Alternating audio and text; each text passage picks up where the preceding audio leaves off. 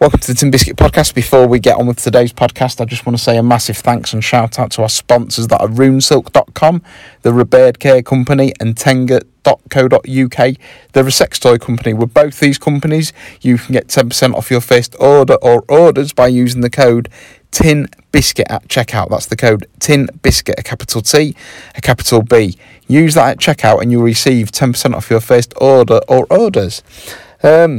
So before we start, just want to say I hope everyone's okay. Had a good weekend, and it's nearly the weekend, so something to be glad about. This is going to be a super short podcast. I wouldn't even call it a podcast, I'd call it a FactCast, because I'm going to say a fact. That's something I've learned within this last week and a half, and it's something I should have known for a long time through researching the paranormal, but, not unfortunately, it's something I just didn't know.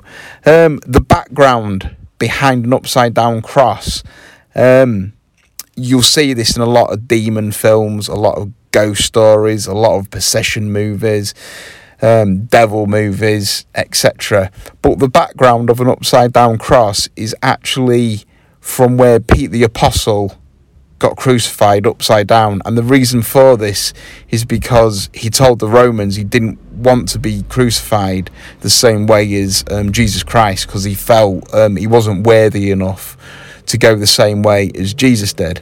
So the Romans just turned him upside down and he got crucified upside down, and that's where the story and the facts of where the upside down cross comes from. So it's nothing demonic, I can't even say it. It's got nothing to do with demons or the devil or anything like that, but it's been taken for that through films. But the real reason is Pete the Apostle got crucified upside down. So you might see this symbol like sort of sometimes, and it might not have anything to do with devil worship, and it just might be that person has the same train of thought as Pete the Apostle did. So yeah, that's it. Let's see how long that was for a super short podcast, as I said. 2 minutes 23, 24, 25 now.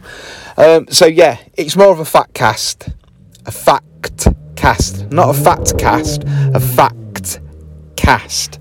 So, somewhat short, somewhat sweet. Some of you might think it wasn't worth it, but I just thought I'll tell you all about the fun facts that I learned. Anyway, take care. And see you on the flip side. Bye.